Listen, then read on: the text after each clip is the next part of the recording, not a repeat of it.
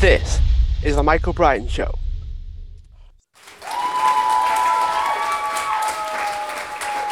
Hi everyone, and welcome back to the show. And today I'm joined with Thomas Schröck. I hope I've pronounced that name right. Is that right? Yes, it's right. Thank you. Get in. That's amazing. First time for everything.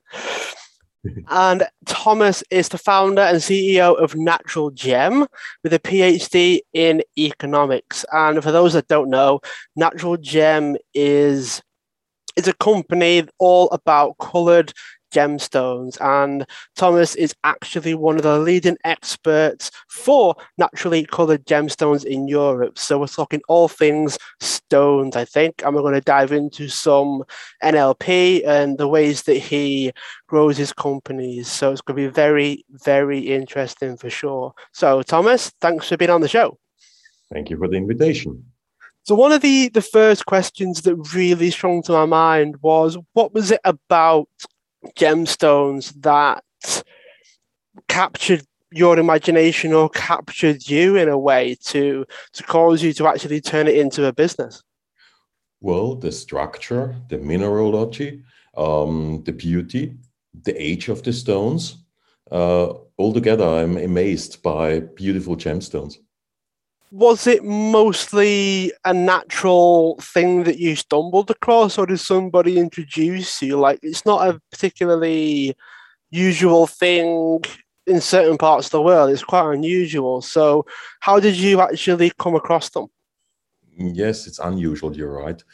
Um, it's not a family business. When I was 8 years old, my father gave me a rock crystal. He was hunting. He brought one rock crystal with him. I was fascinated. And I asked my parents if we can go for just digging or getting some stones from nature, and they did.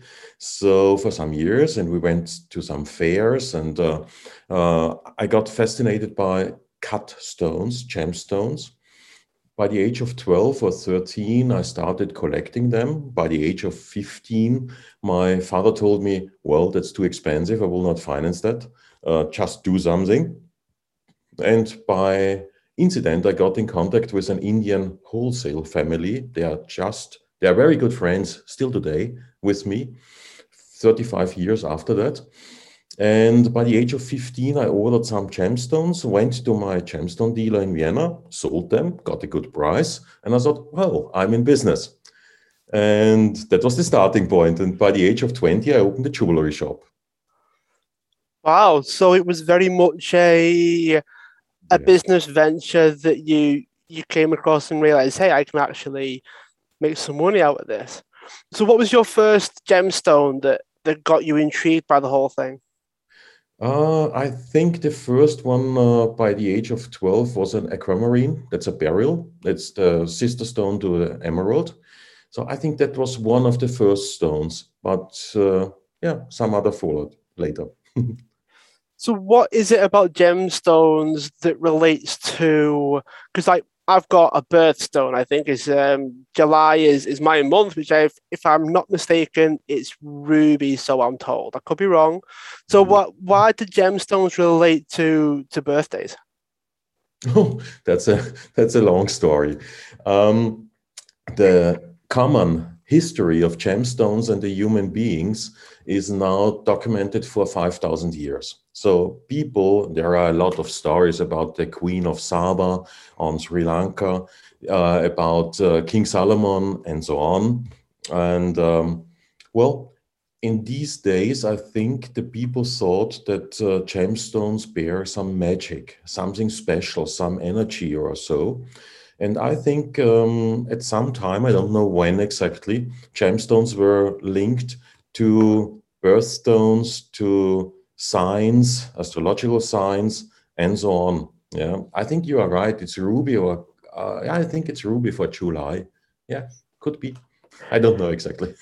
So it's always been quite fascinating, really, because it's one of the more valuable things that we can get, from emerald to ruby to a whole host of others that I'm sure you know a lot more about than I do.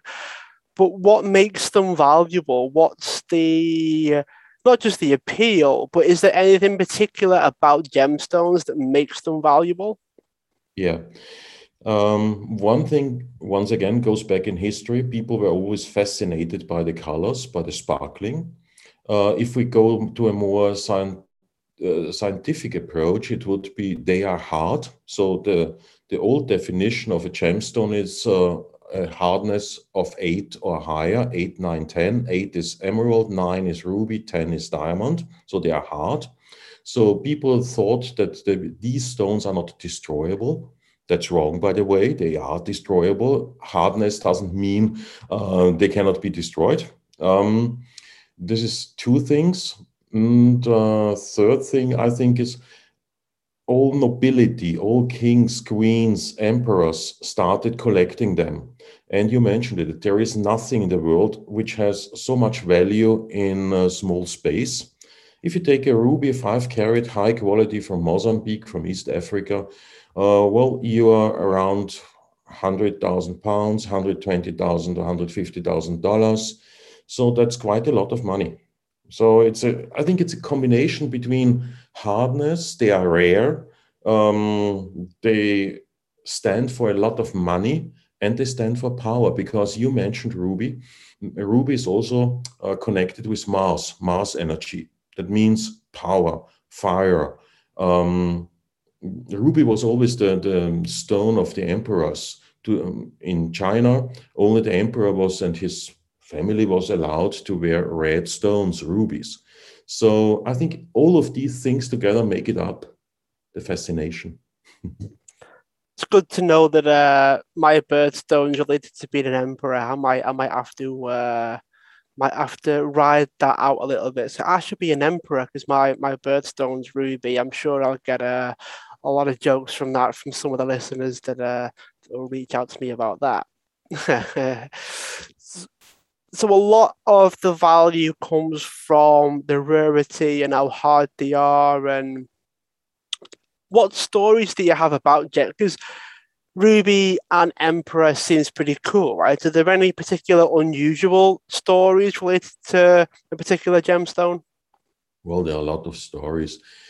If you go back in history, the biggest part of rubies at this time, if we start with a ruby, came from East India. But East India at that time is today Burma, is Myanmar. Yeah. So also in India, you had some rubies, you had blue sapphires down there in Sri Lanka, Ceylon. And so the Maharajas in India, they had a lot of blue stones, sapphires, and red stones, rubies, but they had no green. And when the Europeans went to Colombia, to Brazil, 15th century, they found a lot of green stones, emeralds. So they brought the stones on their ships back to Europe. Now the kings, queens, emperors, and so on in Europe had a lot of green stones, but no red stones. So they exchanged them via Istanbul with the Maharajas. From the east, you got blue and red stones. From the west, there came the green stones. That's why you find today in Istanbul, in the Topkapi, a lot of emeralds from Colombia, because they just used the road from Europe direction to India. And on the other hand side, you have a lot of rubies in the European treasuries as they came from India. So this is one of the stories.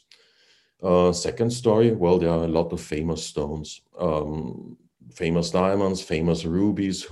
Some of the rubies we have today have a history of 1,500 years. And sometimes we know who were the owners of the stones, and that makes them once again more powerful and more valuable. In the gemstone business, if you have just a nice stone, let's say the stone has a value of 100%.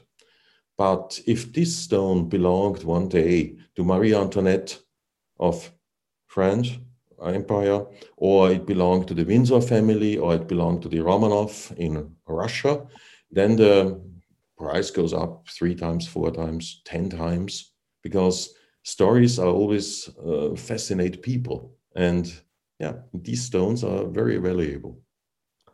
How do you connect the dots for the story to the actual stone? Do you have to go to libraries or historical records? And what's the process for uncovering the history of stone?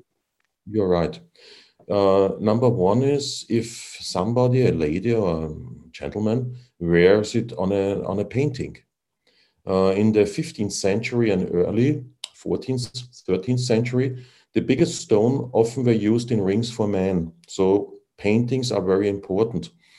Then number two, if you have a famous family like Romanov in Russia, like Habsburg in Austria, like Windsor in Great Britain, then you have all the books, what they owned. And the famous stones were always in the books because they were expensive. So it was written, the family bought this stone from blah, blah for the amount of blah, blah, and so on. And some of the families, they keep it still, Windsor for England. And there is the full story of all the stones they have, still in their books. Habsburg in Austria, we know a lot about it because Habsburg ruled Austria almost 700 years. So, and most of the books are still surviving. Romanov was a little bit more shaky, the revolution and so on. But on the one hand side, books, paintings, libraries, as you mentioned them, yeah, it's a mixture. Have you ever had to, I guess, discredit, the wrong way of putting it, but have you ever got the stone wrong? Have you ever sort of thought this was like a valuable stone come from a royal family, perhaps, and it turned out not to be the case, it was something different? Because it must be difficult to pinpoint the actual stone. So have you ever got it wrong? Well, I do not know many cases like that. Because if we are talking about such stones, these are not small stones. They are quite huge. Yeah, like the Kohinoor, if you to mention a big diamond, or big rubies. If you have a ruby, let's say a ruby of 30 carat, 1 carat is 0.2 grams, or other terms, 1 gram, 5 carats. And if you have a 30 carat ruby of high quality, well, there is nothing to make it wrong because these stones are so rare. Yeah, that's nobody would give a 30 carat ruby just to say, okay, this belongs to Charlemagne the Great. Yeah, because it doesn't make sense. If you have a sapphire, blue sapphire of 100 or 200 carat, it's a lot of money. So the same thing. Yeah. Some of the stones were lost in time. That's right. Yeah, we have one of the biggest stones of the Austrian Empire was the so-called Florentine. It was a 100 carat diamond, lightly grayish, yellowish stone. And as the emperor fled Austria in 1918 and later on 1919 to 21, he sold this stone to a businessman in Switzerland. And this stone, we don't know, was it stolen, was it sold? It's not clear today. And this guy cut the stones in different diamonds. So this stone is lost. That's the other way around. The story is there. We know how it looked like and what it was, but it's lost. So the other way is very, very rare that you have a big stone and it is just given for a famous stone. No, I wouldn't say that happens often.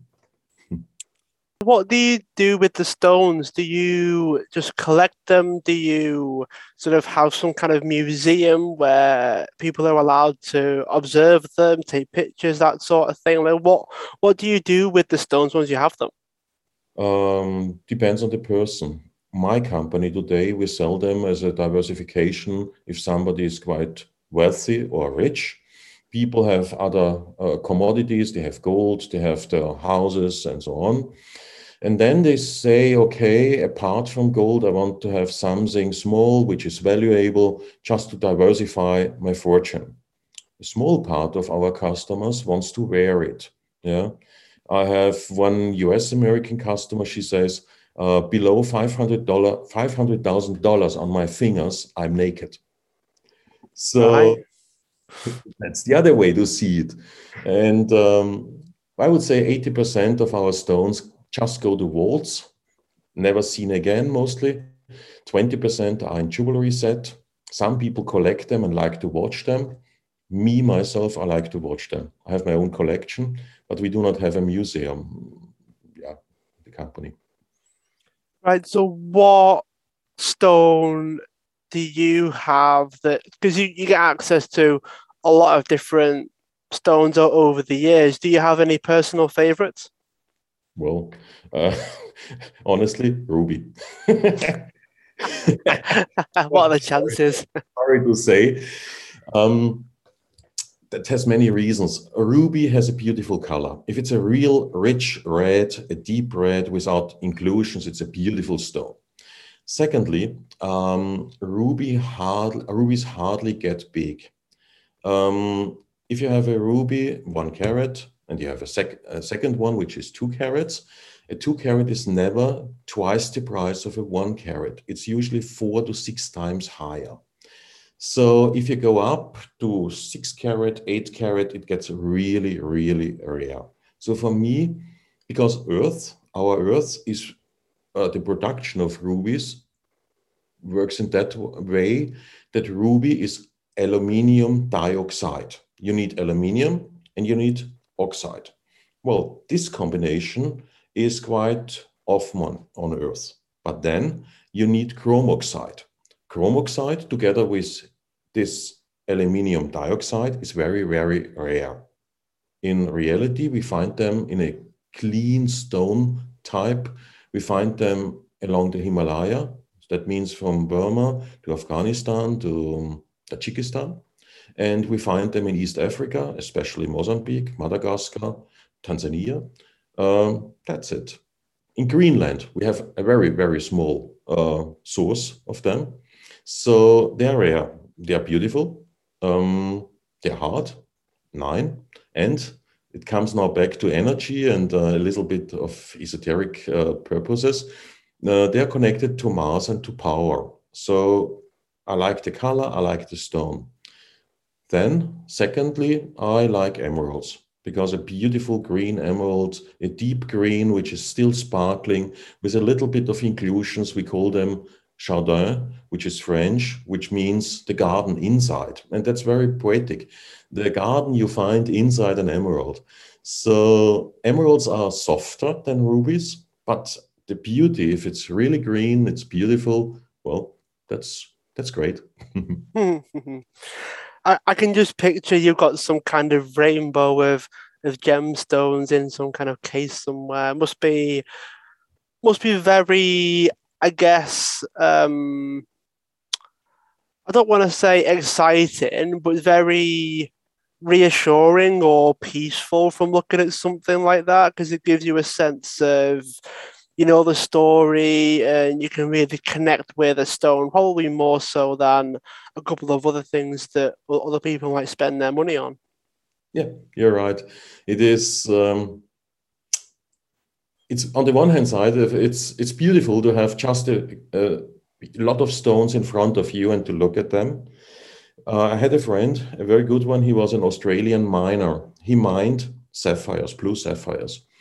And he said to me one day, if I'm depressed, if I'm not feeling well, I open my vault, just put out the stones, look at them, and then I'm happy. And yeah, it can be a rainbow collection from its all colors, and it's also the beauty what nature, what the earth produces for us. That's beautiful. When I was growing up, there was a bit of a rumor around diamonds whereby the value is somewhat created, whether it's on purpose or otherwise, where they don't mine it as much as they could. They don't sort of do that process as much as they could. So they kind of make it valuable on purpose to a certain degree, and they make it as part of rings and jewelries, and they attach it to, say, anniversaries and things of that nature. So they've somewhat orchestrated the value of diamonds. Is that actually true or not? It is true. Yeah. We say in the industry, we say the diamond had the biggest and best marketing of all gemstones. The biggest mining company one day was De Beers. It was founded in what we call today Zimbabwe, which the company was founded by Cecil Rhodes. Yeah.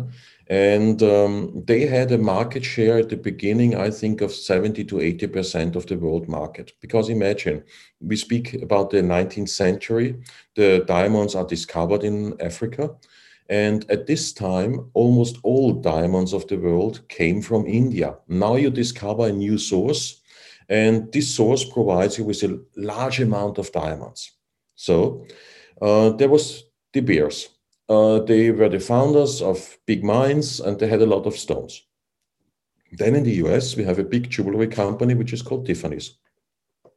Tiffany's was very good, or is still very good in marketing. So I think somehow they found together and said, okay, let's do all the story building you mentioned now regarding anniversary rings, engagement rings, and so on. So it was very good, sorry, very good marketing. And yes, I agree. Today, three big companies, De Beers is one of them. There is another one and a Russian one. They have together, I think, 77 to 80% of the world share of rough diamonds. And you are right, diamonds are much less rare than people think. They are much more often to be found. So we find them today in Canada, we find them in Namibia, Sierra Leone, Zimbabwe still, South Africa, of course, and so on. So the treasuries, the stocks are full of diamonds. And most of the diamonds, they go into the jewelry industry. So what we saw in 2008, that means financial crisis, and what we saw in the COVID crisis 2020 was a downswing in prices of diamonds because jewelry industry went down because people bought less jewelry, so diamond prices went down. This was one of the reasons why I started with this idea of investment stones in 2008 during the financial crisis. My idea was not to put too many diamonds, white diamonds in the market because I had the feeling they could go down. So I went to the colored stone market, as we say it, and the most important ones, you mentioned them, is ruby red, blue sapphire, and emerald green. And you mentioned that at the beginning we are specialized, and I'm fascinated by so-called natural colored stones. That means around the year 100 after Christ. That means we are speaking about the Roman Empire, the first century of our time frame, which we use. The demand for high quality gemstones was higher at this time than the quantity which was delivered, supplied by nature. So there are a lot of stories. I don't know if they are true, doesn't matter. That one day a guy put a blue sapphire into an oven and heated it up to 1700 degrees Celsius, quite a high temperature. And the stone changed the color, it improved. And also optically, the quantity of inclusions decreased just for the human eye. They were still there, but for the human eye, the stone was improved. So we started to improve, let's say, stones by heating. Later on, by filling with glass, by later on radiation, and so on. So my guess today, and I'm not alone with this, that if you go to a jewelry shop, and it doesn't matter if it is Frankfurt, if it's London, or if it's New York, and you put on the table, let's say, $20,000, and you say, I want to have a nice ruby ring for my girlfriend, for engagement, the probability that this stone, this ruby, is not natural color is 97% at the moment. That means 97% of the jewelry quality is treated today. We call it treated. Mostly it's heated. The jeweler, if you buy it, should tell you, hey, that's treated, but usually it's not done. We have the CBO, which is the International Organization for Gemstone Traders and Jewelers. And there we have rules. And one of the rules is you should inform the customer that this is not original color. So biggest part of the whole market is treated. And I decided that I want to deal just with so-called natural stones. That means the stone is so beautiful. You find the ruby in Mozambique or in Burma. You just put it out of earth, you cut it, you certify it, that means international laboratories in gemology, and you sell the stone. And this is my business today. And by one incident more, it was not my genius, it was to some degree luck. Up from 2010, the big auction houses like Sotheby's and Christie's started to divide the whole products they sell, the auction, in non-treated stones and treated stones. So if you open an auction catalog by Sotheby's and you just read ruby, ring, ruby, 3 carat, diamonds, 1 carat, 10 grams of gold makes 20,000 Swiss francs. So that means that the stone is treated. Just if they mention ruby, no indication of treatment, of heating, and they have a lab report of an international lab, then the stone is unheated or untreated. And you will see that there's a big price difference. The treated stones are much cheaper. The natural colored stones are much more expensive. Thanks for breaking that down as well, Thomas. I think a lot of people that want to make sure that what they're getting is high quality. I like that you broke it down for us. So if you're listening and you want to know, you may have to go back and re-listen to that part because I can't repeat it because I don't know the same things that Thomas does. It's fascinating that the story has actually been created and the scenario has been manufactured to a certain degree regarding some gemstones. And it's just interesting because I've always been a bit skeptical of marketing anyway, just because of my own experience. But it's good to hear from yourself that, it has been sort of created by those that have the higher market share. If they can manipulate it, they'll obviously profit as a result of it. So with that said, what actually is, if you know, by the way, this is a complete curveball now, do you know what the rarest gemstone is? What's the hardest to access and the least amount that people can actually mine and get hold of? You mean the rarest gemstone in the world? Well, that's hard to answer. There are several very, very rare stones. I would like to mention a red beryl. Beryl is emerald.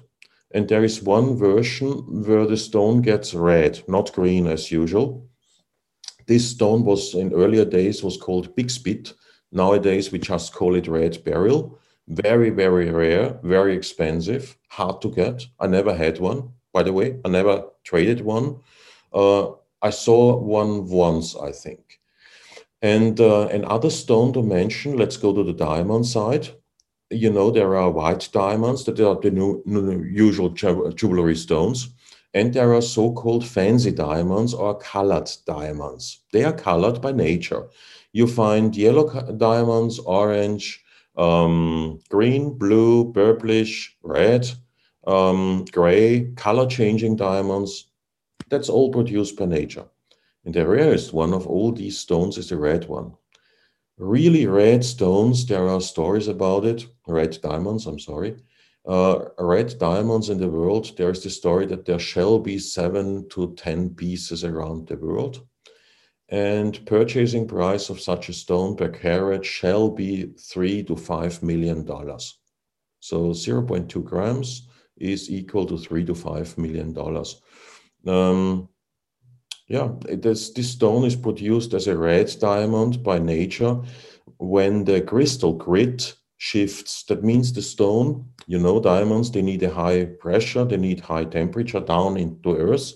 And during building up the stone, the crystal grit itself can shift. And if it shifts a little bit, the stone gets pinkish.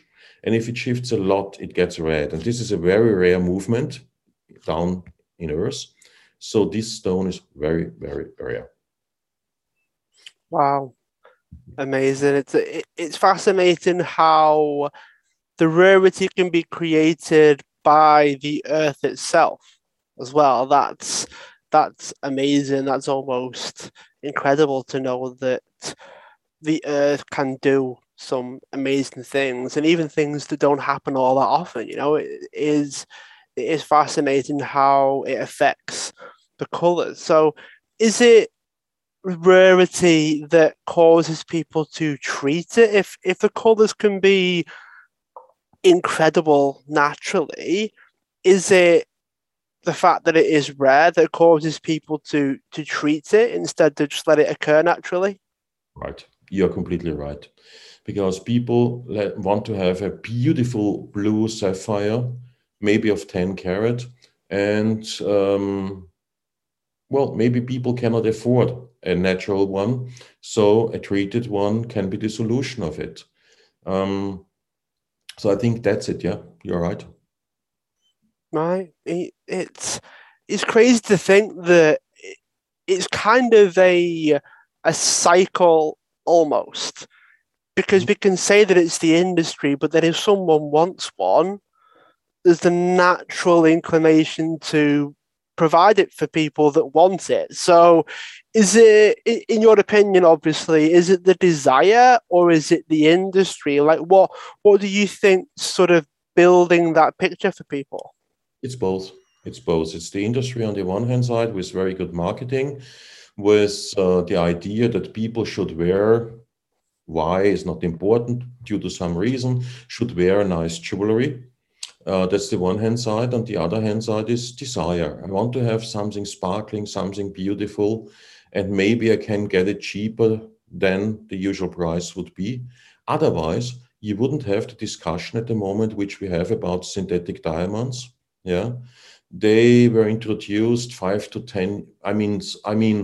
Um, economically they were introduced, not scientifically. Yeah, they were introduced to the market 5 to 10 years ago, whereas synthetic ruby, synthetic sapphire, synthetic emerald was introduced 1875, 1880 at this time. So it's desire to wear something which is beautiful, also to maybe impress people by the sparkling ring, a red ring on my finger. Yeah, maybe in earlier days, maybe somebody saw the king or the emperor with a big jewel, and then another person of nobility or of a citizen, not of nobility, came to the idea, I want to have something like that. But the big stone is rare. I want to have something affordable. Well, the industry provides it, and here we are. That makes perfect sense when you think about it, isn't it? Because the desire has to come from somewhere. It's rare that desire just randomly appears. So it could be a combination of marketing and then the desire sort of breeds the process to meet demand, I suppose. I know that there's another thing that you are quite passionate about as well, Thomas, and that's businesses and managing people and leadership and getting the most out of your staff and the companies that you spend a lot of time in. So correct me if I'm wrong, but you're also quite fascinated with something like NLP. Am I right in saying that? You're right. I would take it the picture a little bit bigger. I'm fascinated by how people communicate and how people think, how they create their life, the way of thinking, and NLP, neuro-linguistic programming, as we want to mention it, was one toolbox, nothing but a toolbox to discover how people communicate and to improve the own communication. So, what are some of the most interesting things that you've come across regarding how people communicate? Is there anything in particular that stands out? Let's take a guy who is depressed, what we call depressed. Yeah. Um, we have I mean, we from coming from NLP have a completely different view in comparison to medicine or psychiatry. We say each and every person has a strategy to create his or her life. Yeah. So depression is, if I want to take that, is just a way how people live their lives. They haven't learned to do it in a different way. They have not found another strategy to live their life. So if you can tell them this a new strategy, you can learn them, teach them how to live it. it changes life. And yeah, and our thinking completely influences our body, our mind. So in the long run, people are what they think and how they think. In the long run, not in the short run.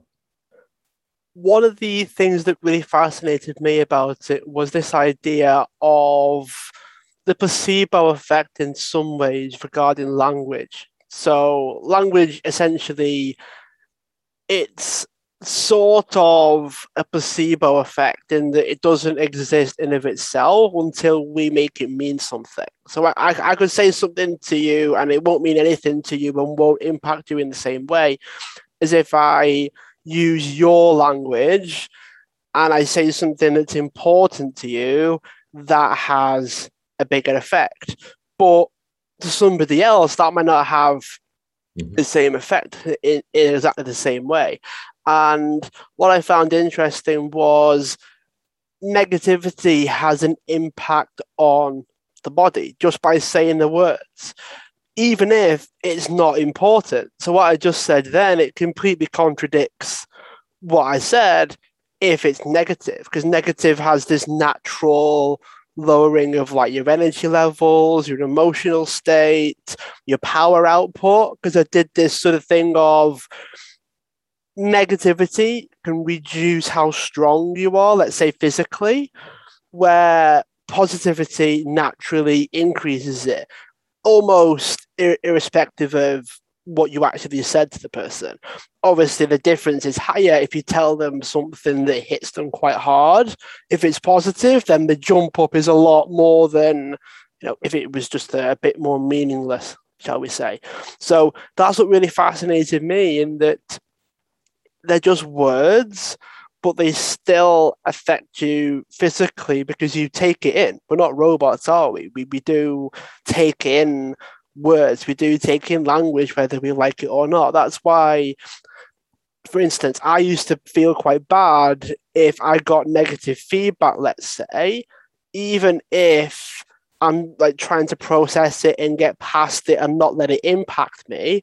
I used to feel bad that I'd tell myself everything was fine, or I'd tell myself it didn't matter, but it did. I can feel it having the effect on me physically, even though mentally I'm trying to talk myself out of feeling bad. We all have that thing of like, you don't want it to happen, but it still is. And you tend to not have much of a choice in the matter. You kind of sat there going, I'm fine, everything's fine, but it's not. You can feel it still like pecking away at your brain to a certain degree. So that was always quite fascinating to me. And it helped me way back when I had this sort of mini realization as well of almost acceptance. You have to sort of accept that that's what the process is.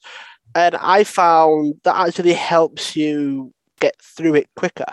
Like if you try to hold on to the process to a certain degree, that can slow it down and you end up dragging it out much longer than it actually needed to be. What's your take on something like that, and positivity versus negativity? Well, first, all words we use in all languages are labels. We have learned to use these labels. It doesn't matter if it's English, if it's Russian, or if it's German. We have just learned that these labels have an impact to us. This is just one important point. To take everything what the person is telling you is just a label. This person, this special person, uses or has a strategy, to use this word once again, has learned a strategy to use such a label on you. Number one. Number two, it's a little bit technical. It depends on your own programs you are running, how you live, how you do your communication, how you communicate in total. That means some people take feedback very personal. They take it in and they cannot um, distinguish between a feedback, which is just feedback, and the personality. So this is completely, once again, part of a strategy that one person has learned, okay, it's feedback, great, I will improve. That's a little bit the US American way of thinking. I will improve. Thank you very much for the feedback. I go on. And the other person thinks or starts thinking, well, what's wrong with me? He's not satisfied. She doesn't like me, and so on. She takes it personally. So this is a little bit more, I would say, the European way, how to think in very many cases. Yeah. So it's up to the person. It's also part of learnings to deal with such a feedback and just to find the point where you say, okay, that's just the opinion of this person. I decide if I integrate it, if I say, yes, person is right, I want to learn something, let's go ahead, I learn something. Or you just say to yourself, oh, no, just opinion of this person, leave it there. This person has his or her own history. Okay, will be part of his history. It's not part of mine, not part of my life. Okay, bye-bye. Yeah. So it depends how you deal with feedback. Feedback itself is something very positive. We wouldn't learn without feedback. If nobody would tell us, hey, there was a problem in grammar, please improve. Well, we wouldn't improve. On the other side, you are right. Feedback can be destroying.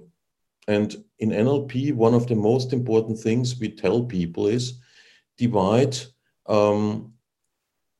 feedback on behavior. That's okay. I always can feedback behavior and tell somebody, please change it. I don't like it. It's my opinion. I don't like. Please do it in a different way if you communicate with me. That's always okay, always right. And the other way, which is the destroying one, never give negative feedback on a person. I mean, personally. You can say, Mrs. Miller, I don't like how you greeted in the morning our customer. Please improve it. Tomorrow, I want to have it good morning and in a good mood. But never tell somebody, Mrs. Miller, you are silly. Because this would be a direct conflict with this person. So we can always ask people to change behavior, but we never criticize people for what they are and which person they are. When I used to be a tennis coach, one of the things I had to learn, and this was a bit of a learning curve for me, if I'm being brutally honest with you, Thomas, is when you give positive feedback or compliments, one of the first things that you do is you want to compliment an aspect of their personality. So let's say they tried, because when I was a tennis coach, it took a lot of determination and focus and commitment to learning the skill. And it's a combination of you give positive feedback on their effort, so how hard they've worked, but then you bring up something that's relevant to what they've done, obviously. So it could be their ability to concentrate. They spent a whole coaching session on one particular thing. That takes focus, determination, concentration. They don't bore easy, right? I'd be bored if I had to spend like 2 hours on the same thing. They're the kinds of things that you want to compliment people on because they'll take those traits into other areas.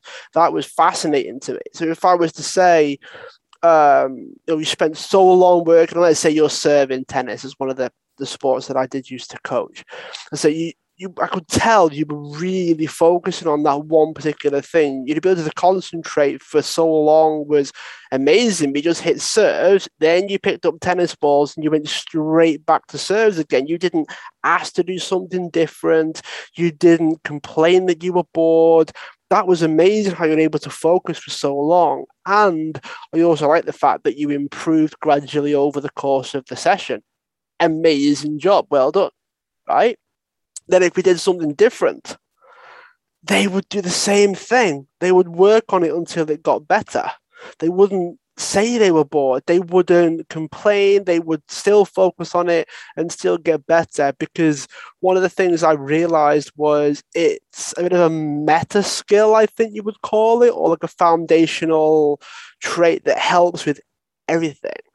And that completely changed the way I coached. A lot harder. You've got to be extremely thoughtful. Your brain has to operate pretty quickly to connect the dots in how them as a person has helped them get better at the sport. It's kind of like you're coaching the person and the sport benefits as a result, rather than just coaching them on the sport. It's so much easier to coach them on the sport than to coach the person as a human. It's so much more difficult, but the results were amazing. Is that something that you've experienced as well?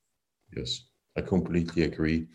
If a person improves, well, we call it a question of motivation. There are different ways how somebody motivates him or herself. Secondly, there are the so-called values. Values means it's not a common term. A value means something which motivates a person to do something or not to do it. So if you mention your coaching or your way of coaching the person, it changes the motivation of the person, and it maybe puts the value up in hierarchy a little bit. So in a positive way, the sports benefits, it improves. Or if we want to take it, I have to do a lot with people who have symptoms, different symptoms. That's the other way around. You can choose to work with a symptom. Maybe it gets better. Beautiful. Yeah. Great. The person feels better, goes out, and after 2 days, she comes back and says, well, I'm feeling bad again. So if you change the behavior, the thinking of the person, the symptom is decreased. And the other way around, if you have it in a positive mood and positive way, if you coach the person regarding motivation, regarding well-being, in regard of what she or he is doing, the sports or the skill he is trained improves as well. It's the same if you train somebody professionally. I mean, for the job they are doing, it's the same.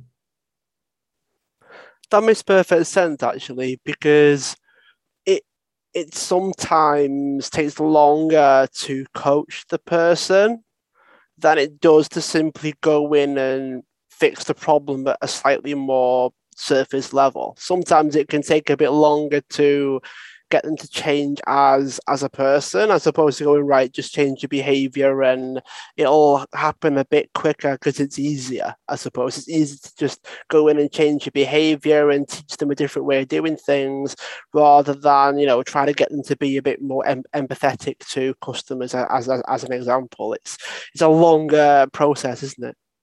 Absolutely, because there are several aspects of it. One of the aspects I would tell people is focus on what you want. Do not focus on what you do not want. In our culture, many people tell you what they do not want. So they do not want to lose the job, do not want to lose the partner, and so on. So you have to learn, you have to teach them how to focus on the right things they really want. Number one is get clear what you want, what you really want. And number two is focus on what you want. Secondly, also that has a little bit to do with boundaries. Enforce your boundaries. Many people destroy or violate their boundaries by themselves if they do something they do not want to do, because they say, I owe it to my family, I owe it to my partner, I owe it to my company, but I don't like. Yeah. So in this case, you could work on a skill or on a symptom as long as you want no change. Yeah. Here we have the second part. The other side of the coin is to teach them to enforce boundaries to other people. Just not only to do what other people want, but also to tell people, hey, stop it. I don't like that. I'm a human being. I have a personality, and I'm just and I do not like what you do. Stop it.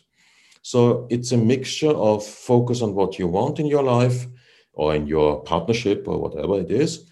And number two, enforce your boundaries. And number three, the way of motivation. Is it more towards to something, or is it away from just telling people or yourself what you do not want? And our unconscious mind cannot read the small and little word no. That means don't drop the plate, increases the chance that the plate drops by roughly 70 to 80%, because the unconscious mind cannot understand the words don't or no. So that means you increase probabilities by telling people what they shall not do. In hypnosis, we even use that. If you tell somebody, do not relax now completely. So they immediately go into trance because the conscious mind still processes the term, do not relax completely now. So because the unconscious mind says, okay, conscious mind, unconscious mind, okay, what he's saying? Do not to relax, not now, not completely. So still stopped. And that means the trance comes in, slips in, and the person in front of me goes into a form of trance. And if it's a little bit improved, it goes in direction of hypnosis. Yeah. So, well, it has to do with focus, what you want to do, focus on what you want, not what you not want, and enforce your boundaries. So that would be the first steps to coach a person. And it doesn't make a difference if I train the person for or to become a member of the board of a big company, or in your case, a performer in tennis, a better player in tennis. That's very, very well said, and actually a fantastic place to finish the conversation, Thomas. It's been fantastic, very, very fascinating, and I was actually surprised when you said the other side of the coin. I thought it'd be the other side of the ruby or the diamond or something, but you said the other side of the coin, so I was kind of like, oh, okay, maybe he doesn't, maybe there isn't another side of a diamond because the way it's shaped. I just sort of play that voice in my mind a little bit. Really, really, really grateful that you came on the show, Thomas. Where can people find out more about you? Is there everything from Natural Gem to maybe another company as well that I know that you're a part of? Well, yeah, you find me in the internet. Just put into the internet Thomas Schröck. That is one possibility. That's the easiest one. And you find some companies I have the honor to lead and to work with every day.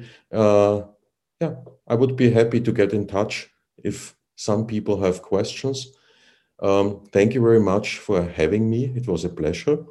Thank you for the invitation. No problem at all, Thomas. And for those that are listening, if you're new to the show, please make sure you subscribe so you don't miss any of our future episodes.